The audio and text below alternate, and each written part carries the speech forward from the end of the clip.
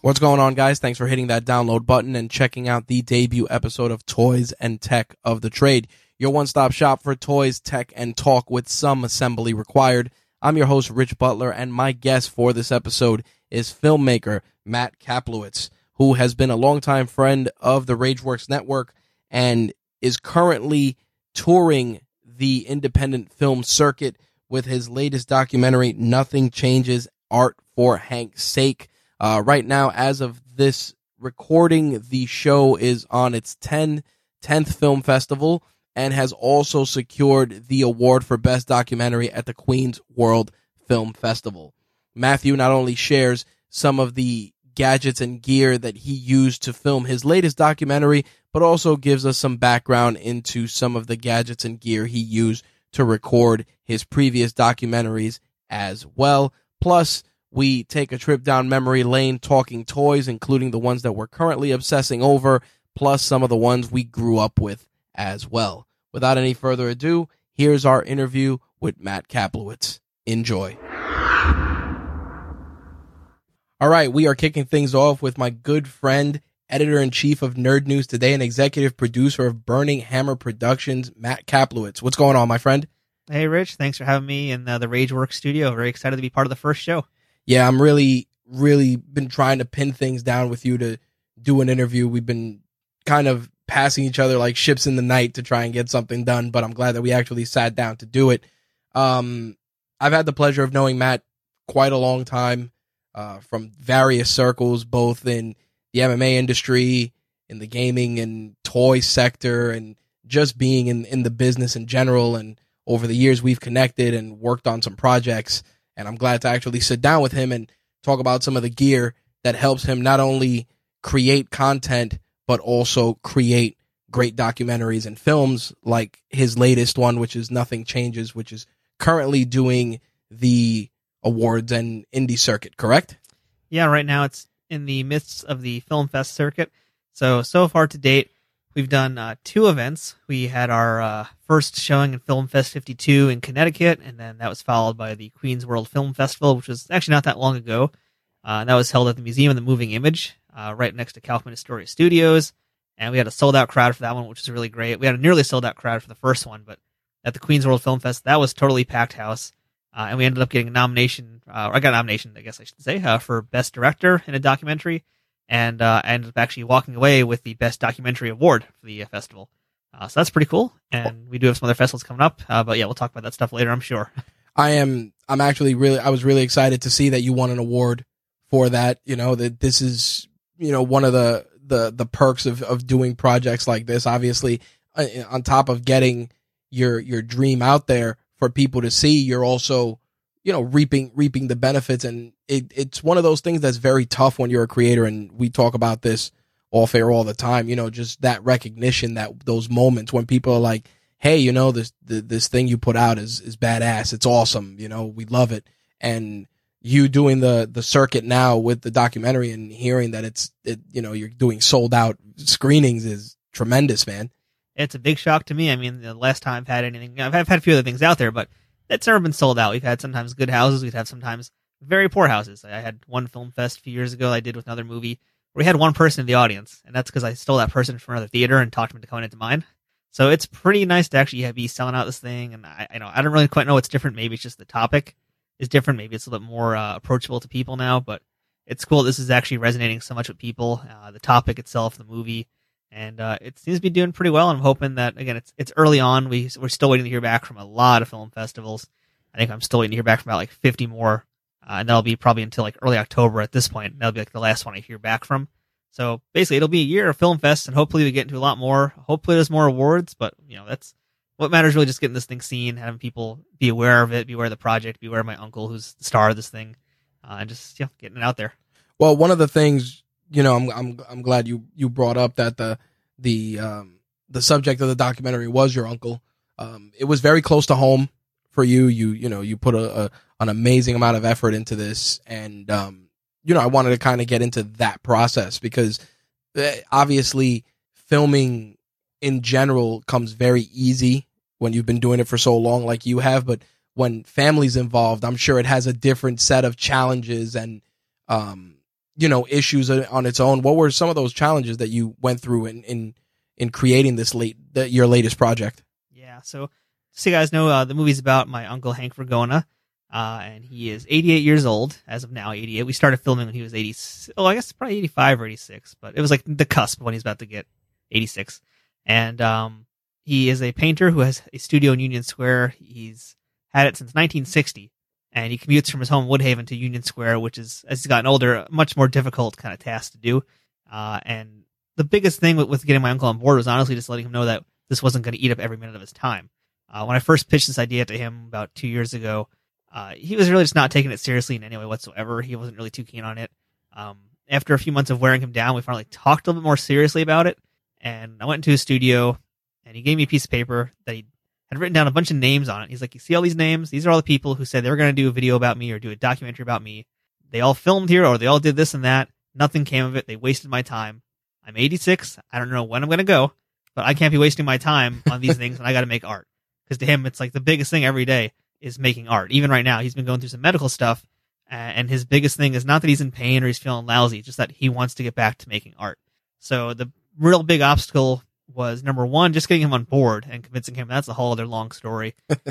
And then once we actually got him on board, then it was a matter of like getting him comfortable on camera.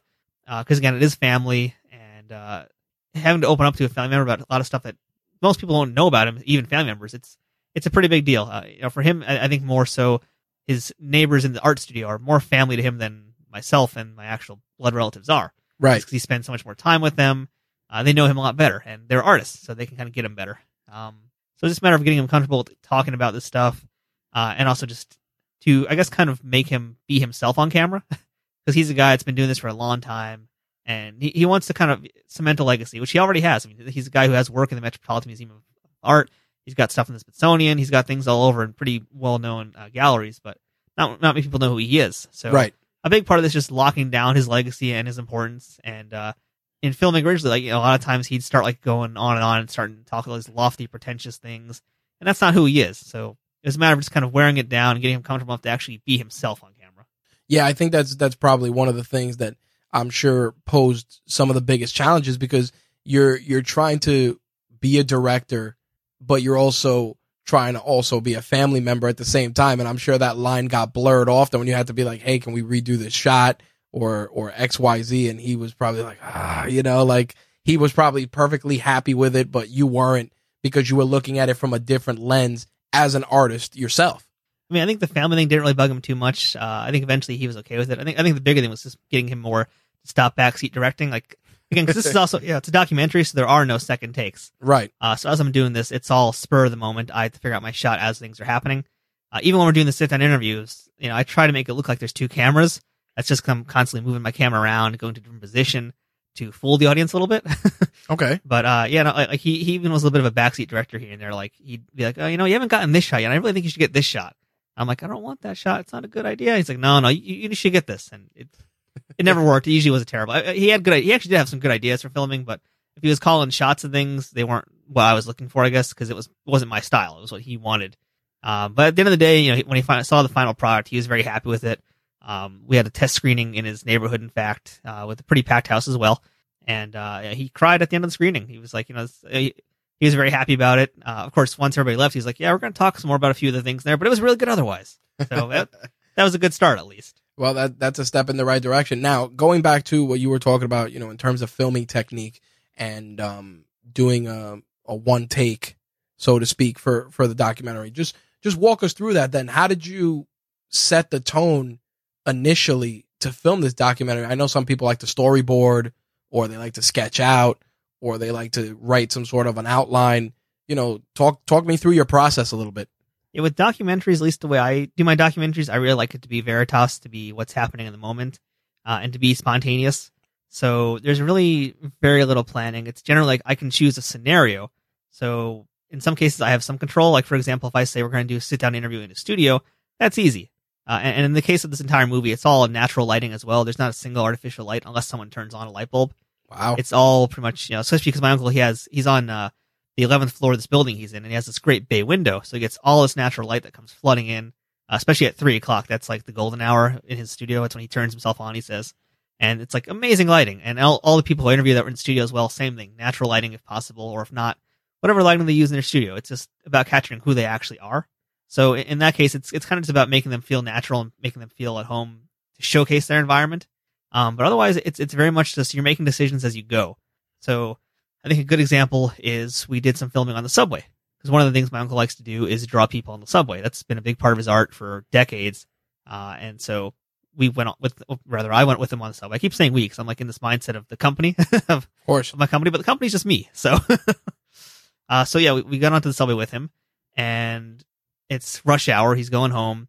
So now it's a matter of how do I film this guy drawing, showing the environment, showing him drawing, showing what's all these things around him that are happening, and still making it look artistic and good, while also balancing myself while trying to stand up on a subway and film somebody with a DSLR. So it's just, you have to kind of look around and be observant, use your surroundings. It's a lot of dynamic thinking. It's a lot of problem solving as you go. Some documentary people will make mood boards, but you can't really storyboard unless you're going to like set up a certain shot, which we, it's kind of like there's a word for it. It's a little bit of specialty footage. For example, like if, let's say I wanted to have my uncle painting looking very dramatic in slow-mo, like that would be something we'd set up. But my uncle, again, no second takes. You can't really tell him when to paint or whatever to do. So it's all just going, watching him, observing him, seeing where I can put my camera without getting in his way, and finding the artistic shots that work and look good for a viewer at home. Okay. Now, just to backtrack a bit, you're filming on the subway.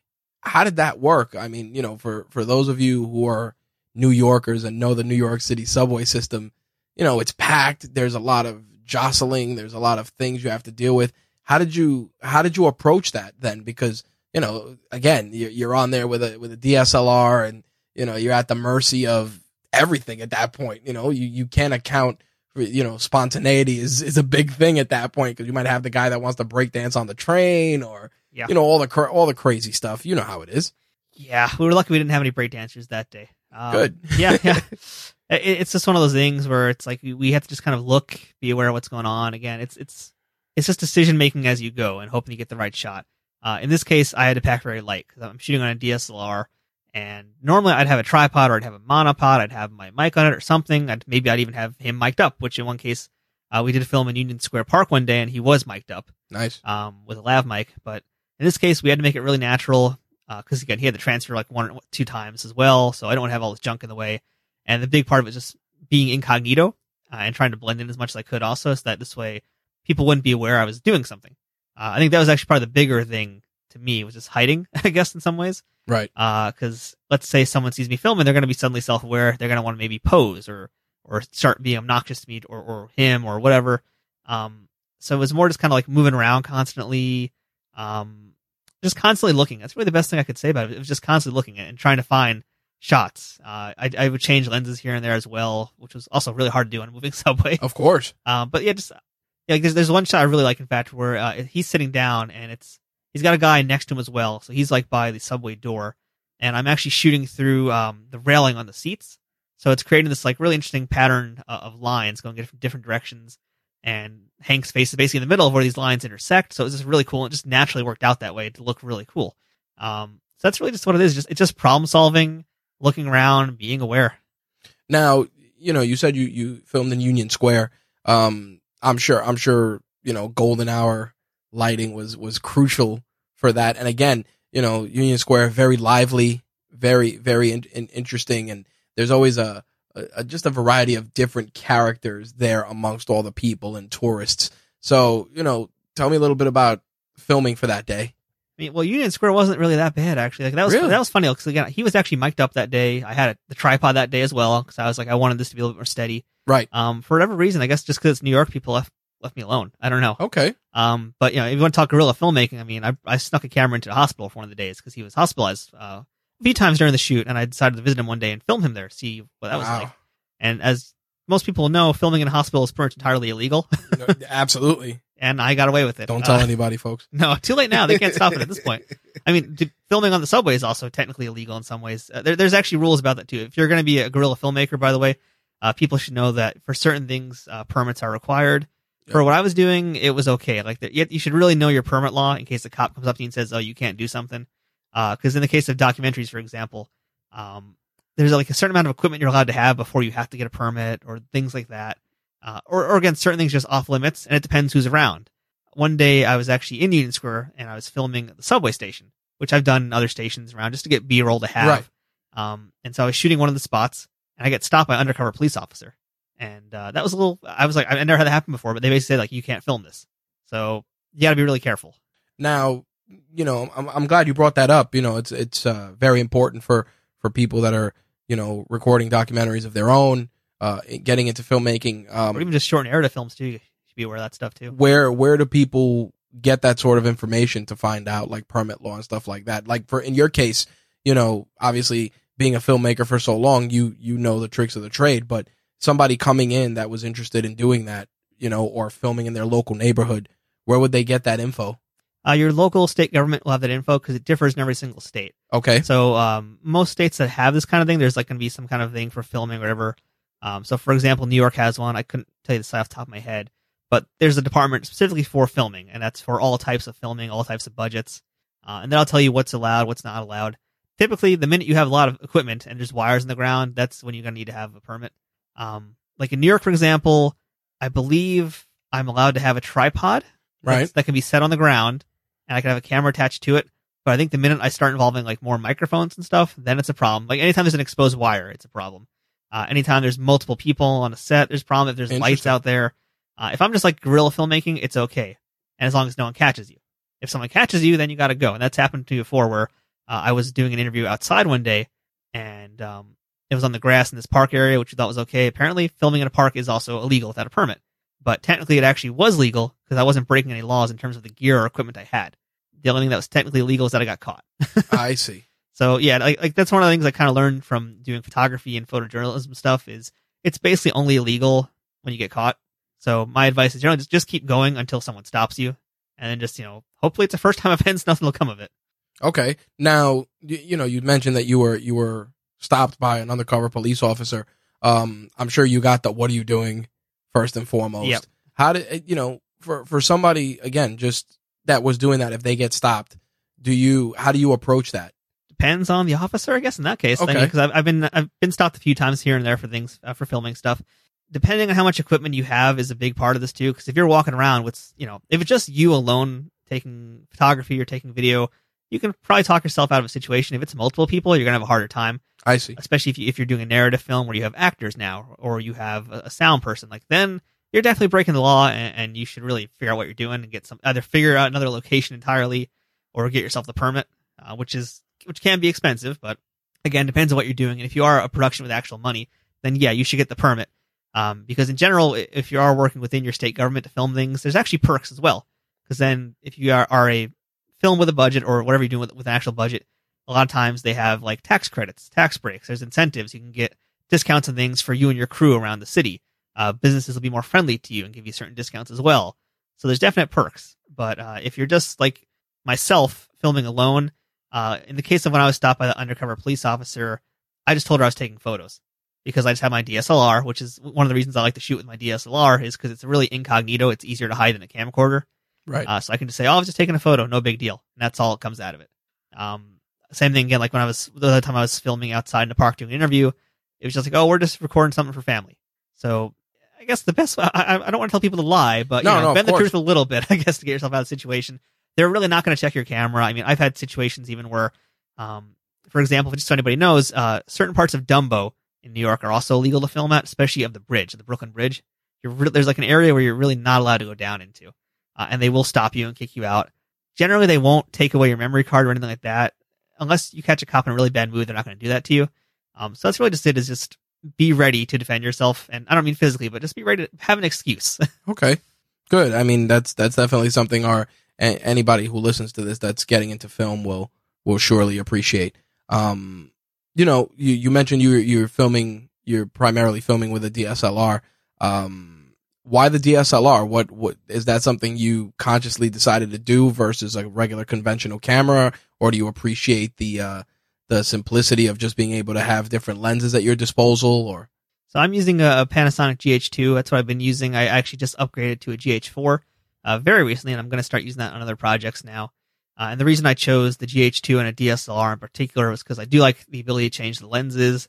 I like the lightweight of it. I like that it's pretty easy to travel with, and that I can also take my photos and stuff. I found that just to be a really versatile tool in this case. And again, when you're doing guerrilla shooting, it helps to be able to hide it. With a camcorder, especially a higher end camcorder, you can't hide it as well. If I get caught, again, I can just say I'm taking a photo, not a big deal. right. So that's one of the big reasons. I just generally like the lenses. I like the look of it. I found it just to be very good for what I need. And again, in particular, the GH2, the Panasonic series, all very good cameras. And that's why I'm still sticking in that same family with the Panasonic GH4 now. And hopefully one day I'll get a 5 too, and that drops in price. But there you go. That's how it goes when you're a low budget filmmaker too. I found that the best thing about it is I can basically spend half the price of a really nice camcorder and have the ability to make it look just as good because I can swap out the lenses. Okay. Now, what are your go-to lenses? Are you a prime? Do you prefer the prime lens, or do you alternate between that and say a kit lens? Do you like to have a zoom lens as well? Like, how do you do it? Are you leveraging more so, your own distance, like getting closer using your feet versus relying on the lens? A little bit of everything, I think. A lot of times it's just what the situation calls for. So in the case of Nothing Changes, that was a little bit more of an intimate movie. So I used mostly primes for that one. And I couldn't tell you the exact size, but most of the shooting was the equivalent for a non, it's a mirrorless 4/3.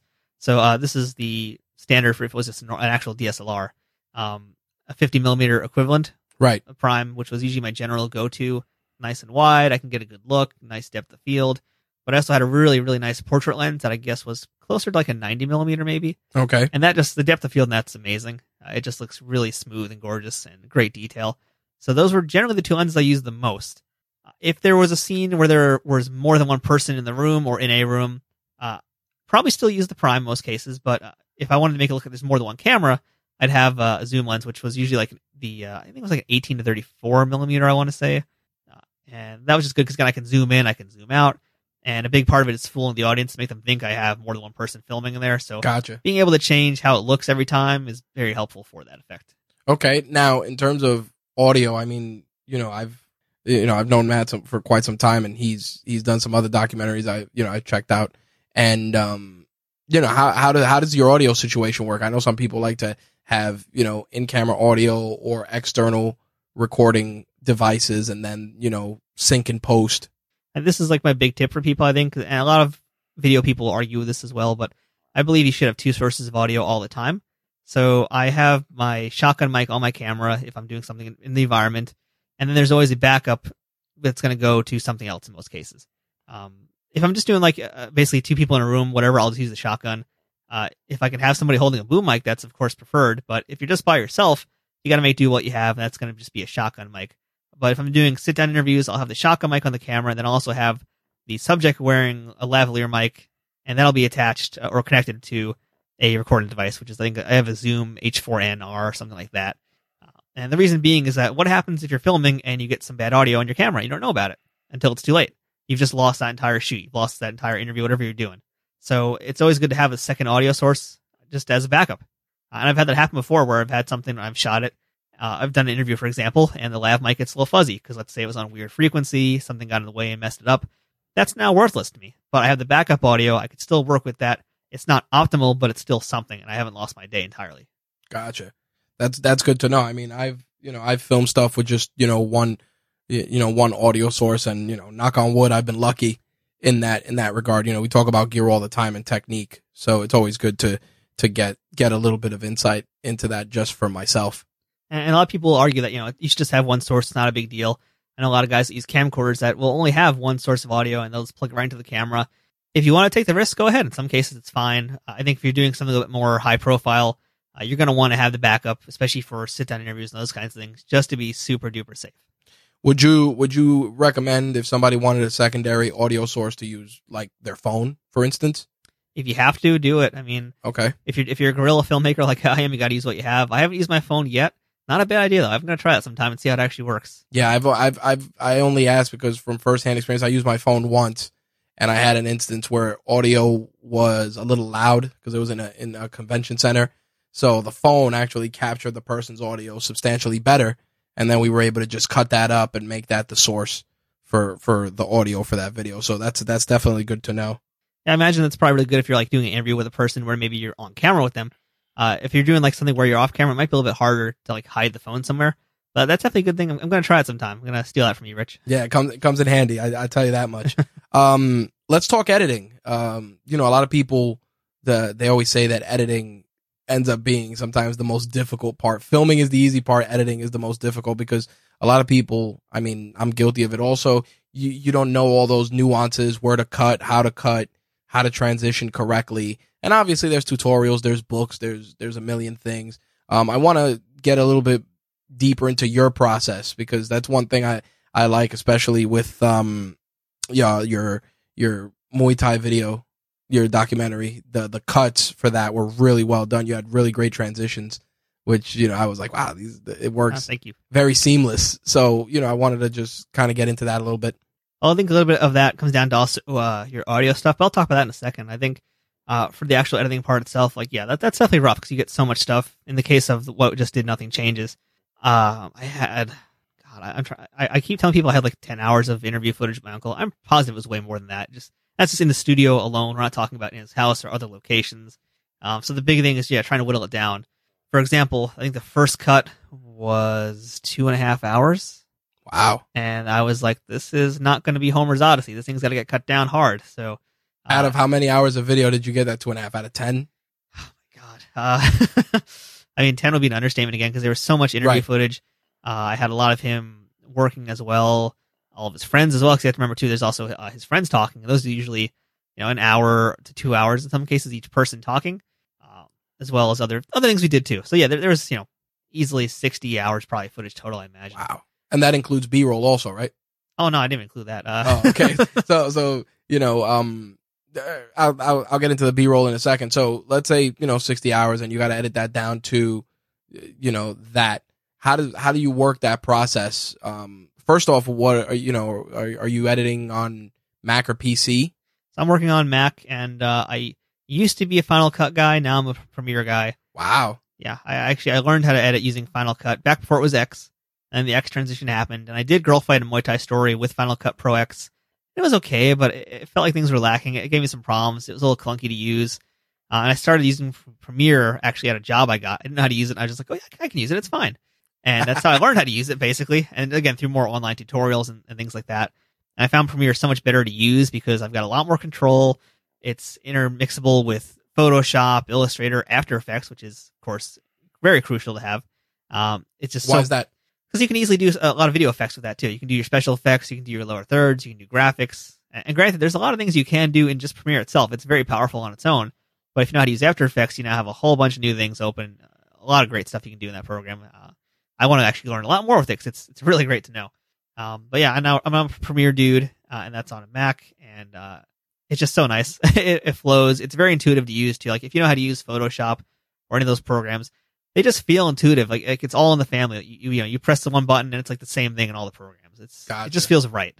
Okay. Are you and this is a weird question, but some people always like to know this stuff. Do you feel more at ease editing using a mouse, or are you a shortcut editor? Mostly mouse, but I'm getting better at the shortcuts. I know some people use trackpads also, which I can't touch those yet. I have a lot of friends who just use keyboards as well, and I'd like to be able to do that at some point because it's really useful to be able to do that. Yep. It's really, I've seen people that know how to do it. It's so fast when you're a pro at it. For whatever reason, they just know how to go boom, boom, boom, and it's done. It's amazing. Yeah, So I'm learning I'd like to get Premiere, back and to you it. had told me about start learning some keyboard shortcuts a little bit just to get comfortable with it. So I've been using them, and it definitely, you were right. It And helps. it's not even that many you need to know really to honestly speed up your stuff. You only need to know probably about 10, if even 10, and you'll just be amazed at how quick that will even help you. That razor tool keyboard shortcut. Oh, and, yeah. and markers. Yes, absolutely. Those are definitely two. So All right, so you use Premiere, and I'm sure you drop all your footage in there at once, right? And then you kind of just level it out, or do you compartmentalize it and do, first part, second part? How do you structure? Well, the way I usually edit is I will have my project open. I'll have different bins and such, and I usually edit immediately after I shoot something too. Even if I don't use it, I'm just going to still edit it and start editing it, and also just kind of collect it, I guess, and cultivate it.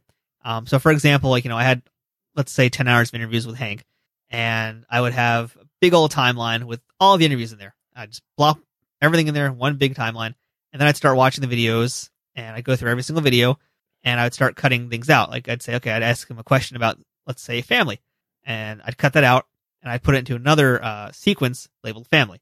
And so I'd start organizing that way. Because, again, throughout these interviews, I'd ask him sometimes things, the same thing more than once, or sometimes he'd answer me with the same thing again and again. So I'd have basically probably close to 20-ish different sequences where I'd pull different sound bites out and put them into those. And this way, when I want to do a segment later with them, I know where to look to find all those, and I can just then start cutting that down. Okay. And again, same thing, I did that with all the interviews that were supplemental with all of his friends. So I'd be asking generally similar questions to all of his friends. So I'd pull out, here's the question about his Subway sketches. Here's the question about his etchings. And I have different sequences for all these answers. And that's how I'd start cutting them apart, making them mingle together, and make them kind of sound like a seamless conversation where it's like you have 8 different people, but they're all talking about the same thing, and they're all talking in a sequence that makes sense. So that's usually how I'd approach it for interviews. Right. For B-roll and other sequences, again, it's just I don't like to actually lay things out on timeline. Some people will take all their B-roll and they'll put it into the timeline, just go through it that way. I don't really do that for some reason. I kind of just go into it with the small thumbnails in Premiere and just look at it on the second screen. And I just pull whatever I feel like. I'll make a select sequence. I should say that actually. So I'll find the things that I like the way they look, and I'll throw them into a sequence for, let's say, painting or whatever, drawing, whatever it's going to be. And then when I need some B-roll, I'll go check back in on that and see what I want to pull. Okay. Now, walking us through that process, are you also doing your audio editing within Premiere, or are you using Adobe Audition and then using that to clean it up and then putting it back in there? I haven't used Audition yet, actually. I really should. In the past, I've hired mixers for things, because audio is one of my biggest weaknesses. Okay. With Girl Fight especially, that was such a mess with audio. I had no idea what I was doing. And I hired a really good mixer that helped fix a lot of the problems. And currently right now, we're still having a few audio problems here and there, and nothing changes, which it's going to be fixed by the time we have the next screening, actually. Audition would be great. So, but again, since that's one of my weaknesses, and I'm better at doing some other things. You outsource. Yeah, it's one of those times where it's time to outsource. And again, in this case of this movie, I've gotten way better with my knowledge of audio, so it hasn't been a big problem. But in general, I'm kind of the belief that you can do as much as you can on your own, but at some point you do got to bring in someone else to help you out. And audio is one of those things for me. How do you select or go through the process of vetting someone to do your audio editing? Do you go by word of mouth? Do you work in any sort of forums, go through that way, vet people that way? How does that work? In the past, I've usually start by asking people who they know, and that's been a good starting point. But again, when you're a guerrilla filmmaker with budget of zero, it's unfortunate you can't really hire necessarily the best guys. You got to take some chances, take some risks. In the case of what I did with Girl Fight and Muay Thai Story, I think I'd found somebody on one of those freelancing sites. I put a bid out, saw some samples, whatever, talked prices, and just basically tried to find a person that, not necessarily was the cheapest, because you don't always go with the cheapest. I found someone that was a fair price, but who I would think would actually get the project and really be excited about it, to be willing to work at a lower price in this case. And also just someone who had, experiences that I thought were pertinent to what I was doing. So in the case of Girl Fight, it was someone who maybe knew a little bit of fight audio, or just who knew how to clean up really messy situations with audio, because that was a big thing. Especially in that movie, because, we'd have scenes where it's super crowded, and I'm trying to film someone's audio of them cornering a fighter. And if you've ever been to a fight or even watched a fight on TV, you know how loud audiences can get, and you're trying to film 2 people in a room full of thousands. Isolation for that was really good. That was not easy. Yeah, it's funny because it's funny you mentioned that, because seeing that and knowing you personally now, when I watch MMA fights or things like that, and I see them do the corner audio, I say to myself, man, even in that context, it's not like the camera, the filmmaker is directly in the cage to get it. Or if they are, it's, you got to get in there, you get 30 seconds, and you got to get out. And for it to be so clear, especially for live broadcasts, I have definitely an appreciation for the work you put in in Girl Fight a Muay Thai Story for that. And that wasn't even really the good quality equipment either. Again, that was just a shotgun mic and me getting as close as I could without getting in their way. And then just having a good post mixer. In the case of let's say the UFC, they have some high tech stuff. They got the good stuff because they know it's an important sound to get. In the case of the UFC, I think all of their cornermen are mic'd up as well now. And I think it's the same with boxing now too. But I know with the UFC for sure, most of their guys have wireless mics. And anytime they're in the corner as well, I think they have a boom mic overhead as well. But generally, you're usually hearing the coach's audio. And they're mic'd up with really good lav mics. That's why it just sounds usually so crystal clear. When otherwise, it should sound like nothing. Right. That's good to know. Nice little peek behind the curtain with that.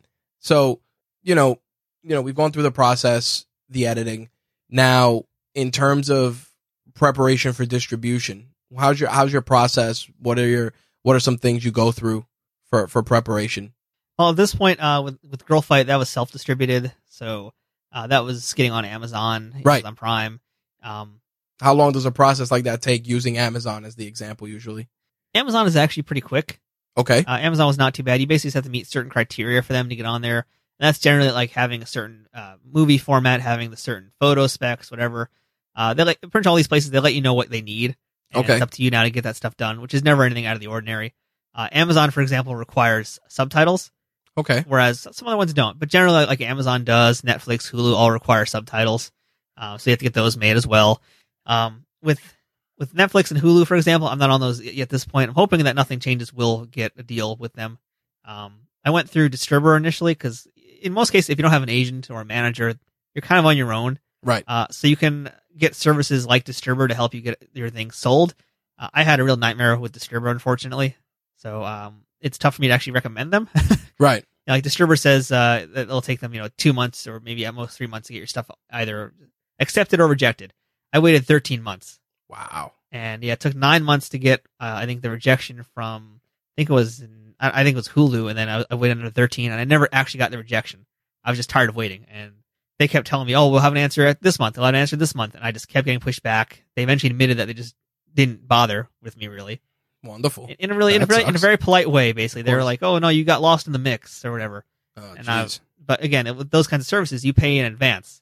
And that's how they work, because you're basically paying. And that's how most of these firms will work. If you're a movie with a larger budget, you'll hire a firm to take care of this stuff for you. So they'll usually handle things like marketing, PR, and working to get you distribution. So Distributor is kind of a more, and sites like it, I think Quiver is one of those as well, which I'm going to probably try next time. You pay them a flat rate typically, and they will try to get you the deal. And either they get a cut of it as well once it happens, or it's just a flat rate, whatever it's going to be. So it's you just kind of hope for the best if you don't have an actual team behind you.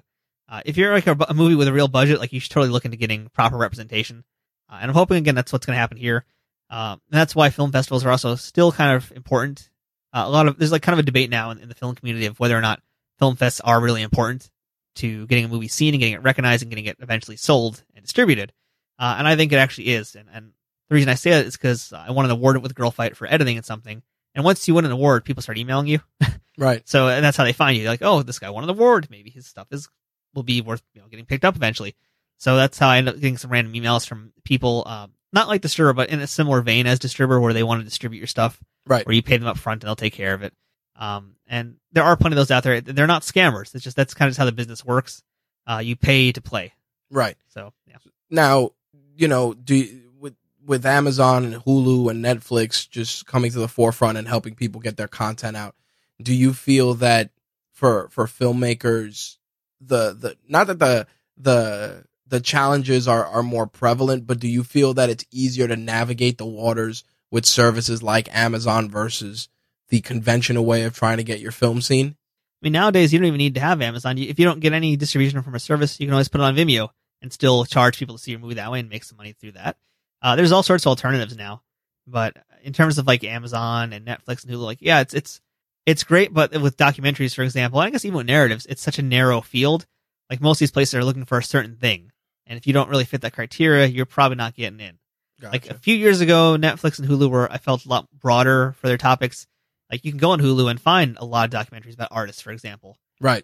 Nowadays, not so much. Amazon Prime, yes, because that's more of a self, starter kind of thing. You can basically go on there, sign up, submit, and as long as you meet the specs, you're in. But with Netflix and Hulu, you have to kind of get approved for what they're looking for at that time. So in that case, right now you look at what Netflix has in documentaries. It's basically things about drugs, travel, or celebrities for the most part. Yeah, there's a lot of niches. Food is another one. Food is big on Netflix. Food documentaries. That's what's funny if you actually look at it. Most of those docs on food they're not even documentaries. They're just shows, right? That they're passing off as documentaries. Right. It is a documentary style show, but it's not a documentary film. So yeah, it's Hulu is a little bit better again, but Hulu's a little bit weaker lineup right now. But they used to have again actually a lot more art stuff as well. Prime these days has been much better for art stuff, and in general, Prime and Amazon Prime is just really good because anybody can submit as long as you meet whatever the requirements are for the film, which in most cases is like having a ProRes file, having the art files a certain size. You're good to go. But again, at that point, it's now up to you to advertise. So once you're on Netflix and Hulu, it's very easy to have someone spot your work. There's X amount of stuff every month that gets added or removed from Netflix and Hulu and right. more sites. So you can just look through it and scroll through, and you'll find the 50 things that they have there. With Amazon, you have so many more things. It's a free for all. So you could have 20, 30 art documentaries that you've never seen. There's all sorts of new stuff there, but it's up to you to now, as the filmmaker, to promote it. You bring up marketing. Marketing is such a huge buzzword, not only for obviously films, but just in general. Everything now is a huge play for marketing and for advertising. I mean, whether you're running a website, a podcast, trying to get a comic book, whatever the case is, marketing has become the name of the game. And now so many people are just doing, in your case, just being a man of many hats or a woman of many hats. How do you handle the marketing aspects, and what are some of the challenges in regards to that for especially for films? I mean, for me personally, I'm not really that super duper connected on the social media stuff. That's really the big thing, is getting the following. So they say Twitter, obviously Instagram, Facebook, those are really good ways to get things going. You have to kind of be interacting all the time. The tool I've been using the most, and this is very slow, but I think it's actually probably one of the best things you can do, is an email list, having a mailing list. And the reason being is with Twitter, Instagram, Facebook, whatever, if you lose your account or something happens on one of those sites, you've lost your outreach. Absolutely. If you have a mailing list, that's permanent. You always have that email. I dropped the ball with the mailing list, and it was funny when I'm on your mailing list, and I said to myself, it's so much easier to be aware of what's going on, just because, you get an email. I get an email from you once a week, yep, updating on the project. And then, I'm just aware, because it's one of those things. Email, you look at it, it's there. Social also, you run the risk of, you're at the risk of the algorithm, and, before you know it, it's like, hey, 4 people read this, or tomorrow 60 people read this. Oh, why didn't 60 people read the previous one? Yeah, that's the thing. Like Facebook, for example, my fan page there, it's pretty small right now because not much really happened with it. But I have much more reach with my mailing list. Like I use MailChimp. There's a lot of services that you can get for free, and MailChimp is one of those that you can use for free or for pay. But even the free one, it's still very, very good. You get to see a lot of statistics and analytics. So I know you get 2,000 emails on that one. I believe something like that. Yeah. So with that, I can basically see how many people are actually opening it. I can see what they're clicking. I can see how many friends they're sending it out to. And it's great because there's no algorithm. It's just as long as they're aware it's coming in the mail, they know it's there. And if they don't get it, I tell them, hey, is this going to your spam? They find it. They get it out of spam. Now they're going to see it.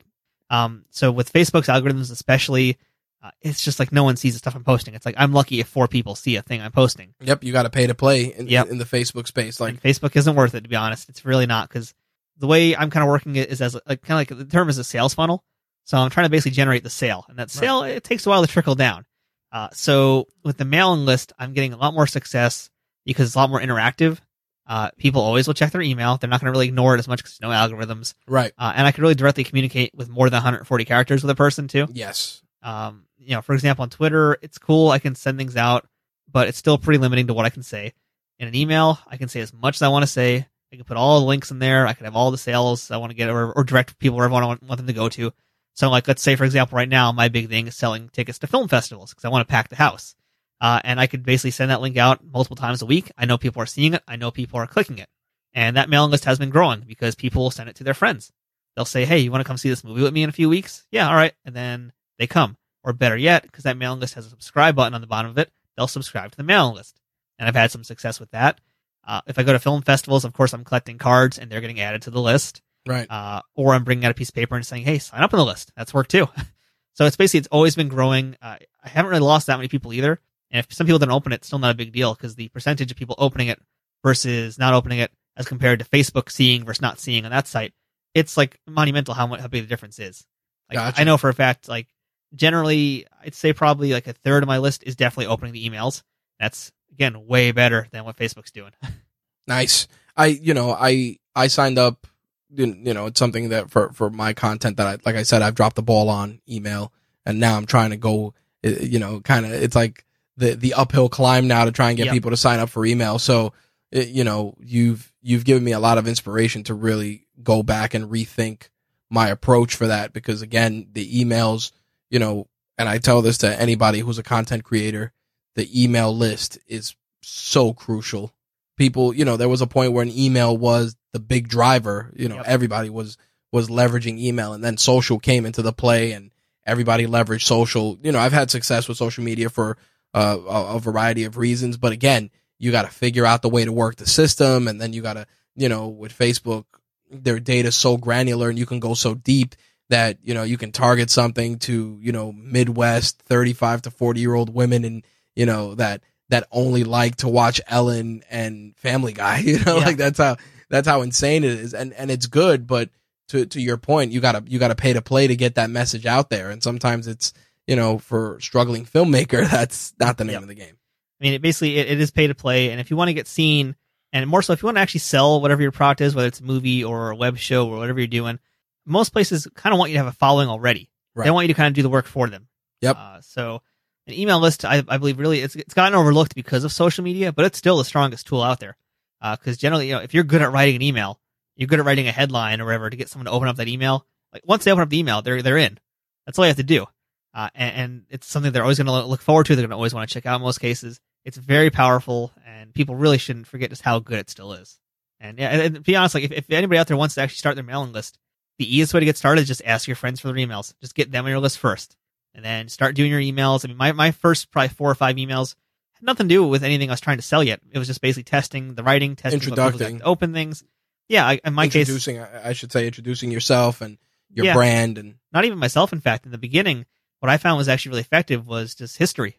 So yes, that's right. There were some that you put little nuggets of information in there. There was actually one which was very interesting about just documentaries in general, where you gave like a little brief breakdown of documentaries, and I was like, oh, look at that! I learned something new. And again, I opened it, and you remembered it too, and that's what's important. You're remembering it, and you're associating it with my brand and myself. Right.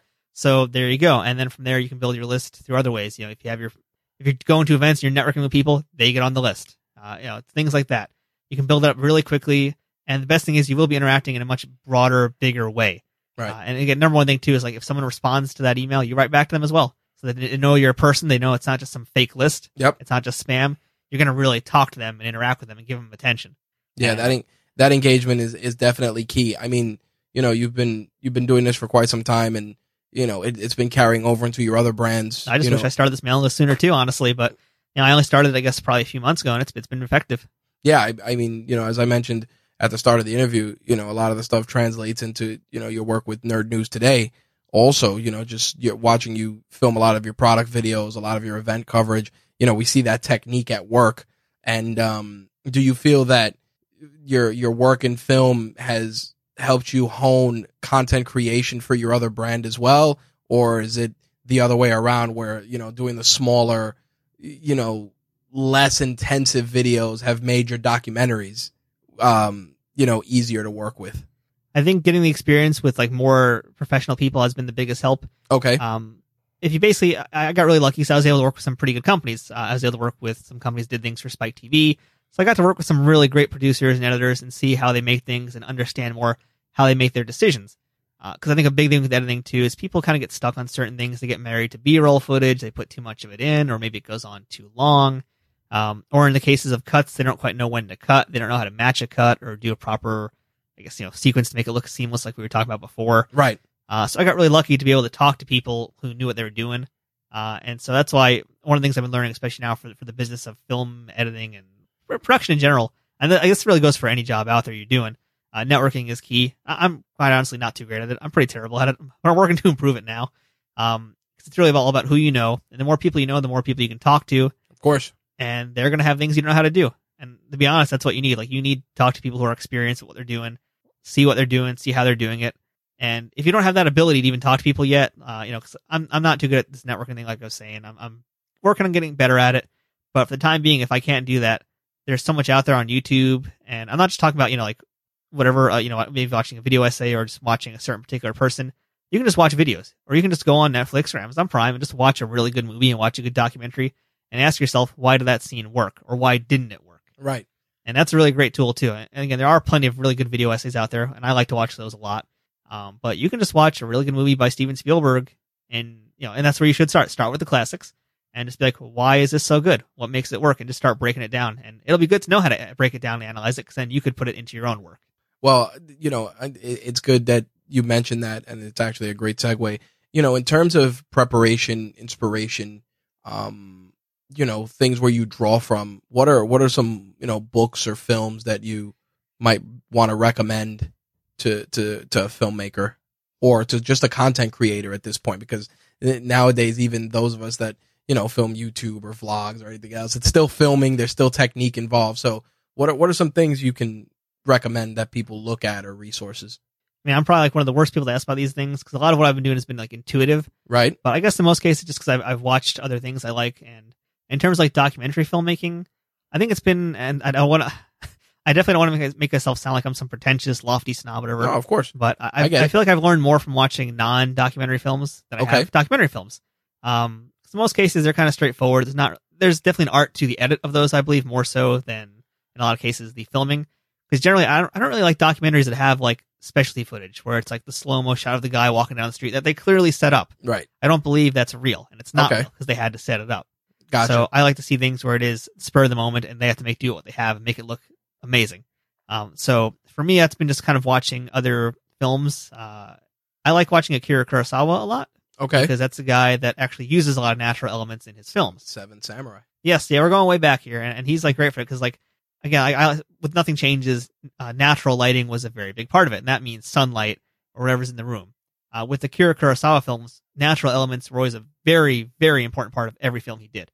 You could watch any of those movies he's done ever, any of the black and white ones or any color ones, whatever one, doesn't matter, and you'll see weather is the big, big thing. And there's a great video essay, in fact, people can watch on YouTube about this. I don't remember the name of the guy, but you can look it up and you'll find it very easily. But he'll use weather as a tool to create tension in scenes, or to create the mood or the atmosphere. Like rain, for example, it can be very soft, or it can be very hard and dangerous. Right. So things like that, it's like things you can't control, but that you can make work with your scene. Okay. I think to me, that's kind of interesting, and that's something worth looking at, because that's problem solving. And if you're doing doc work, you have to problem solve on the fly. Right. In terms of like other movies as well, I just like, I should say it too, I like to read a lot of comics also. And that's kind of been my thing is, Larry Hama said a thing once where it was every panel you do should look different, because that's visually attractive. So he'll always, have the panels, he'll go from wide to tight to medium, back to tight to wide to another angle or whatever. And it's not just making angles for the sake of angles either. It's figuring out what's going to make the story flow or make the sequence flow in that particular case. But yeah, like you should always have every shot look different, and be dynamic. And this way, visually, you're going to keep them engaged and coming back to see what's going to be the next shot. And you kind of want to surprise them. It's kind of like, a good song. When you hear lyrics that like you don't really know what's going to happen next, it surprises you what they say. Right. It sticks with you. Right. And the rhythm sticks with you also. The rhythm keeps you glued into it. That's the rhythm of the piece. It's going to keep you flowing. But it's the surprise lyric that makes you think and makes you say something or react or have the feeling. Okay. Now, definitely want to get into a couple of rapid fire things. So I'll start with one of the, a couple of rapid fire questions to wrap things up. But first one's easy. What's favorite documentary? That you think that would be easy, right? But no. I really like Cutie and the Boxer. I don't know if that's quite a favorite, but that's one of the ones I like to watch a lot. And that was a little bit of an inspiration to help me with Nothing Changes, because that's a documentary about an artist. He's a Japanese artist. He was, it was Ushio. I can't remember the whole name. I'm so sorry right now. But it's a really great documentary. What I liked about it was how it was shot, how good it looked, and the fact that it's a documentary about an artist, but it has a narrative within it. And that's something I really like to have in my docs, is there should be a narrative flow to them as well. Like, I don't just like making informational pieces. And like one of the next projects I'm working on will be a little bit more informational, but I still want it to have a narrative flow so that there's characters. You want to tell a story. Yeah, there's some kind of meaning to the story, and there's some kind of I guess meaning to the history and the information we're giving you guys. So, Cutie and the Boxer is a real favorite. I also like Jiro Dreams of Sushi. That's a fun one too. That's And everybody knows that one. That's easy. That's to a find. great one. You know, it's funny because you know, going a little real world, you know, my day job, the CEO goes, yeah, I watched this documentary, and I'm like, and as he's talking about this restaurant, I go, Jiro Dreams of Sushi, like in the middle of the call, and everybody's just like, you know, just kind of taking it back, and I'm like, yeah, I've seen it more than once. And he was like, oh, okay. And, you know, it's funny that everybody kind of just throws that one out there. I always feel, though, that what happens is, and maybe you'll agree with this or maybe not, that people try to grab that documentary and kind of craft their own meaning from it instead of just letting the narrative play out. Like, people are like, oh, well, you know, it's all about dedication and honing your craft and, you know, blah, blah, blah. And it's just like, it's about one guy's love of food and the dedication that he applied to becoming a master at that one craft. Like, there's a lot in that. There's also a lot to the documentary too, though, which is what's so fun about it, is that there is meaning within meanings. There's multiple ways for you to enjoy it. In the case of Jiro too, there's also the story of his son, like who they say is actually better than him, maybe. And it's kind of like he's living in the shadows. There's that part of it too. Like, there's a lot you can pull from it. That's why it's so good. There's so much going on. There's so many layers to it. And I think that's what a good doc has.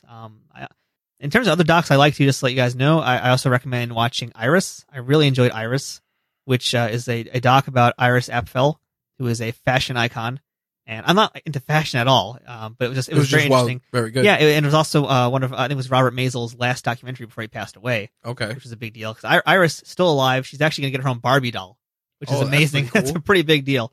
And she's like 90-something now, and she's still doing her fashion stuff, still touring. She's got more followers in social media than most people wish they had. I mean, it's insane how great she is. So that was a really, really fun one. If you want to go back in time a little bit too, this is a long doc, but worth watching. Woodstock. And I think, in fact, you probably remember one of my mailers was about that doc. Yeah. That's a really great documentary about the very first Woodstock concert.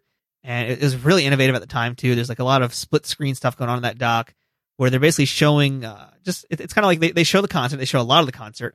And you're getting all those great performances of all those amazing artists from that era, but you're also getting the people at the time. You're getting the hippies, all the rock people, the drug people, the crazy performance art people, and you're getting the locals of the town also. And that's interesting to see, like the juxtaposition of these people.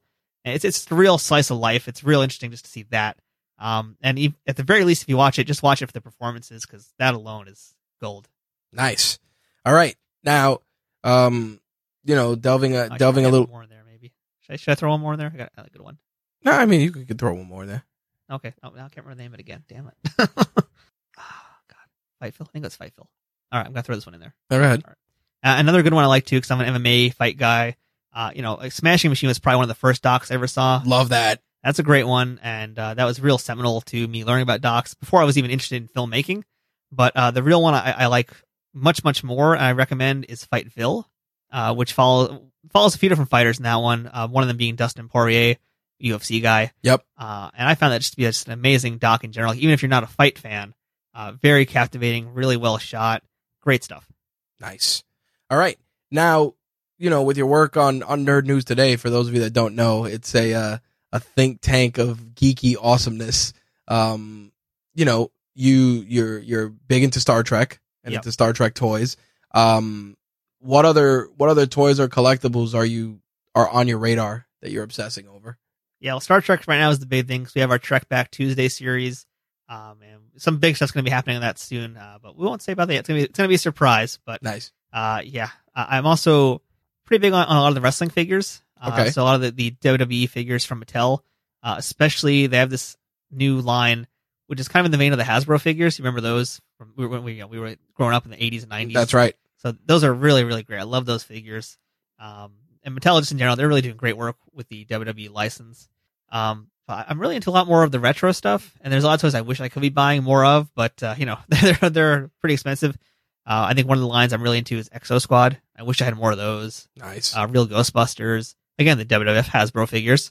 All those sorts of things.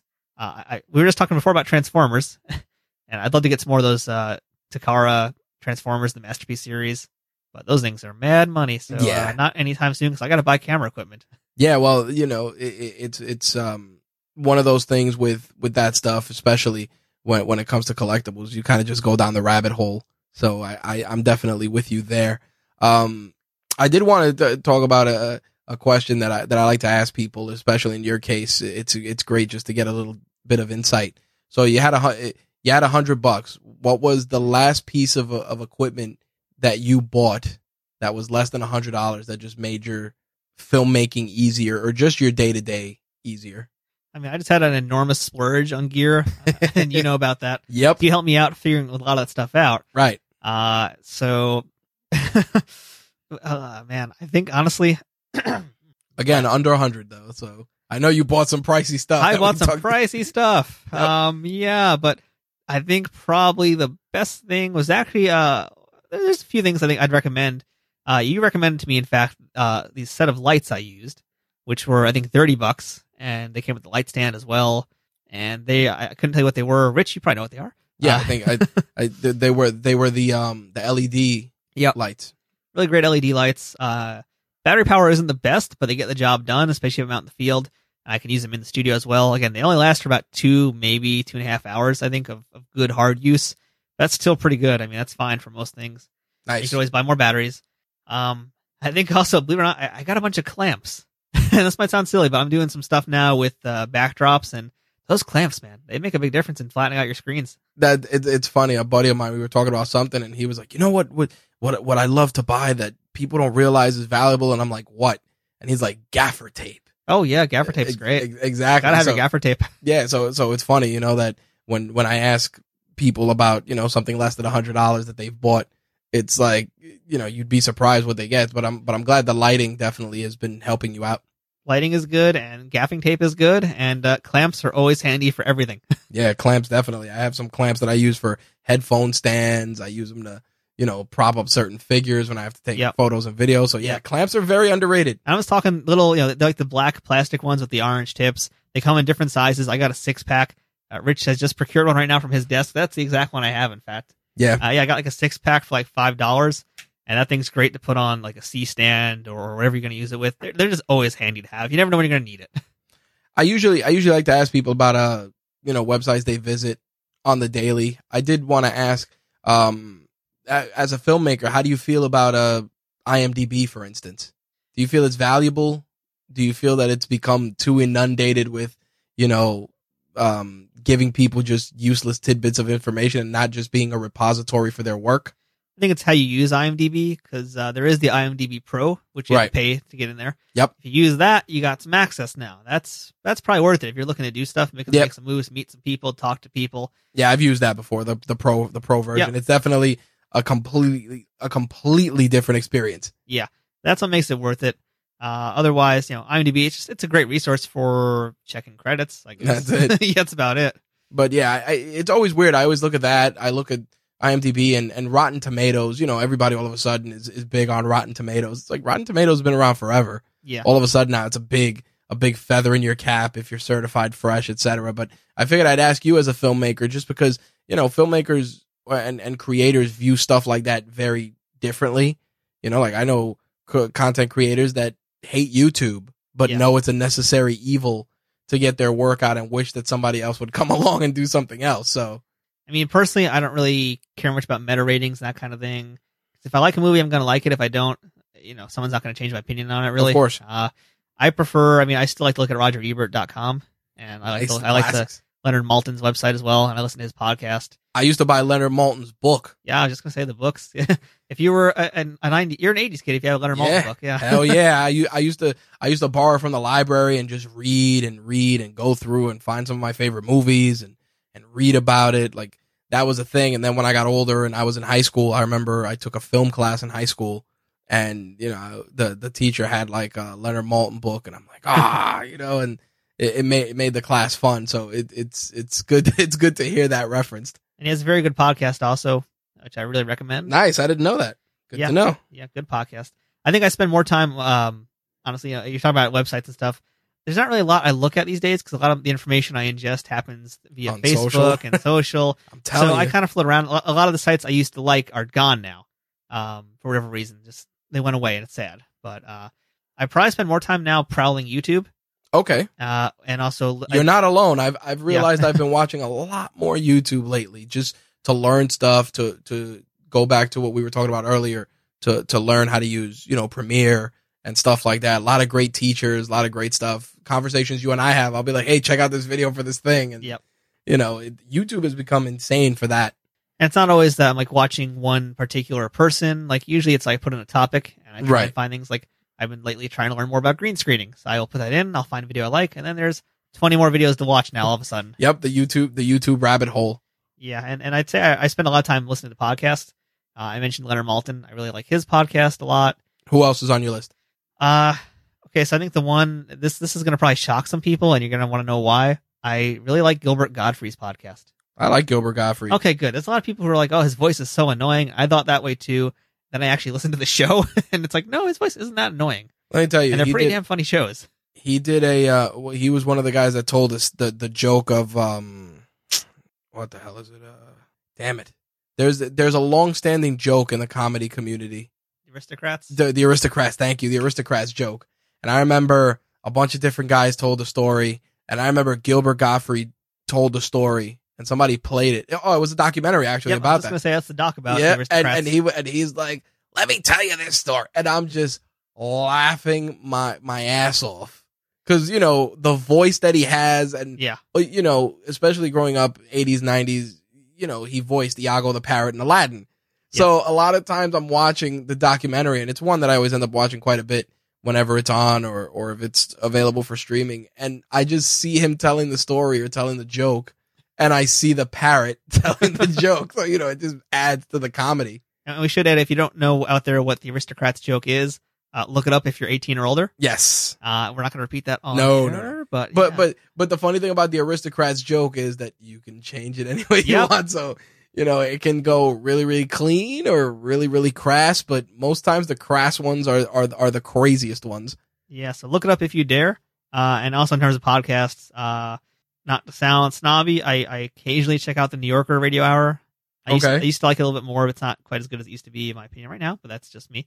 I also really like LeVar Burton has a podcast series called LeVar Burton Reads. Okay. And that's one of my favorites as well now. It's basically, if you liked Reading Rainbow, if you grew up watching Reading Rainbow, this is now Reading Rainbow for adults. Nice. And it's great because he basically, like, every episode is him reading a short story.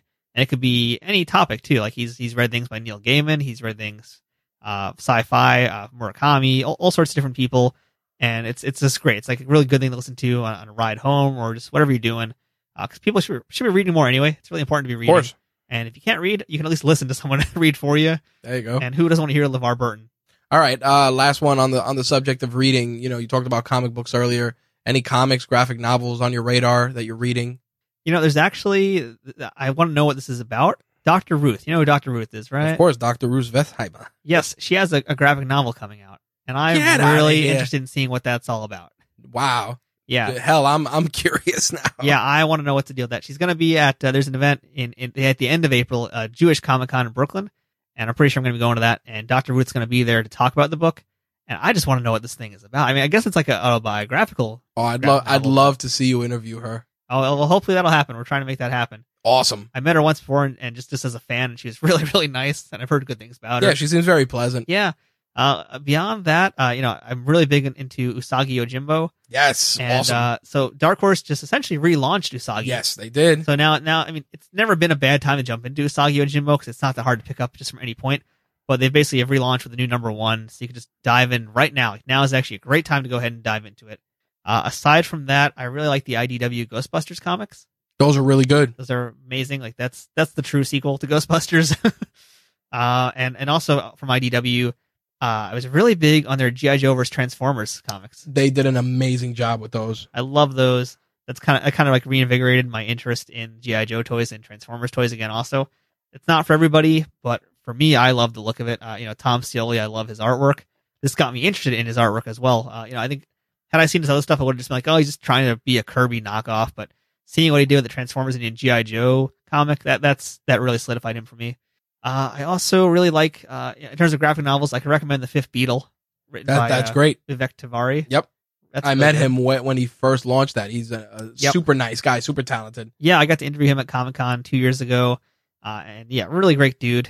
And that book, too, is well illustrated, well written, just top notch all around. I really like that one. If you're a fan of the Beatles, you want to get this because it's about the Beatles. It's about their manager. That's right. And he has a very interesting story, and this graphic novel is really cool. There's going to be a TV series based off it also they're producing. That's right. That's really cool. Trying to think of what else. There's a lot of comics I want to read, but I can't pick up as much. I used to be picking up Squirrel Girl monthly, but I had to stop because monthlies get to be a little pricey. Absolutely. These days they're way too pricey in my opinion, but I'm an old man. No, it's all right. I had a comic book folder for quite some time, and every week it'd be $70. I'm like, I can't do this every week. So definitely some good titles there that I will share with our folks. You've given us an amazing insight into the filmmaking process, the gear you use, the tech and the toys that you obsess over. Where can people find you, keep up with all the work, and know about future projects? So you guys can check out Burning Hammer Productions on Facebook, which I believe is just facebook.com/Burning Hammer Productions. If that's too long of a thing for you to type in, we're also on Twitter and Instagram at Burning Hammer NY. That's the best way to see what's up with film festivals and all that stuff. And if you want to get on the mailing list too, because that information is always different from what I put actually on the website, just send me a message on any of those platforms and I will get you onto that. And that's probably the best way. And again, you can also check out Amazon Prime if you want to see my last work. There's actually 2 on Amazon Prime right now. There's Girl Fight and a Muay Thai Story, which we were talking about. And I also have Concrete and Crash Pads, which is about the New York City stunt acting community. And that's a docu-short, which some of you guys might find interesting if you want to learn more about what goes on behind the scenes in the stunt acting world, as well as to see how a stunt film gets made. Nice. And also, of course, Nerd News Today, which is on YouTube, Instagram, nerdnewstoday.com. Yep. Yeah. Check out the Nerd News Today YouTube page and just give us a sub. We're going to be doing a lot more stuff. We typically have 2 videos a week. That might be changing very soon to a lot more than 2 a week. We'll see how things go. We actually went on a little bit of a hiatus after Toy Fair to kind of regroup and work on some things, and we're about to start picking up business again. And oh man, we got a whole bunch of new video series. Some new talent as well have joined us. So if you're a fan of wrestling figures, you might want to come check out the site because that's about to get started. All sorts of things. So yeah, please do subscribe if you like anything nerdy. We got it ready for you. All right. So with that is going to wrap up our Toys and Tech of the Trade with Matt Kaplowitz. Matt, thank you for taking the time to speak with us and share the toys and tech that help you enjoy your trade. Well, thank you so much, Rich. It was an honor to be on the first show, and I want to hear about your toys next time. You got it. All right, that wraps up our interview with Matt Kaplowitz. There will be links in the show notes for this episode for the documentaries that Matt has worked on, as well as how you can check out Nothing Changes Art for Hank's Sake. We'll try and include some links for that as well. Plus, of course, you will see links for some of the gadgets and gear that Matt shared and the toys that we discussed. Now, those links, just as a disclaimer, are going to more than likely be affiliate links. Of course, nothing, you clicking those links does nothing except it allows us to make a small commission from what you purchase and allows us to purchase better equipment and make improvements to the studio to allow us to get better listeners and more content for you, the listener. So feel free to use those links to purchase any of the items that were discussed in this episode. If you're interested in being a guest on a future episode of Toys and Tech of the Trade, you can email me, rich@rageworks.net. If you prefer social media, you can find Rageworks on Instagram, @Rageworks, official Rageworks on Facebook, and Rage_Works on Twitter. With that said, we will see you guys in the next episode of Toys and Tech of the Trade. Peace.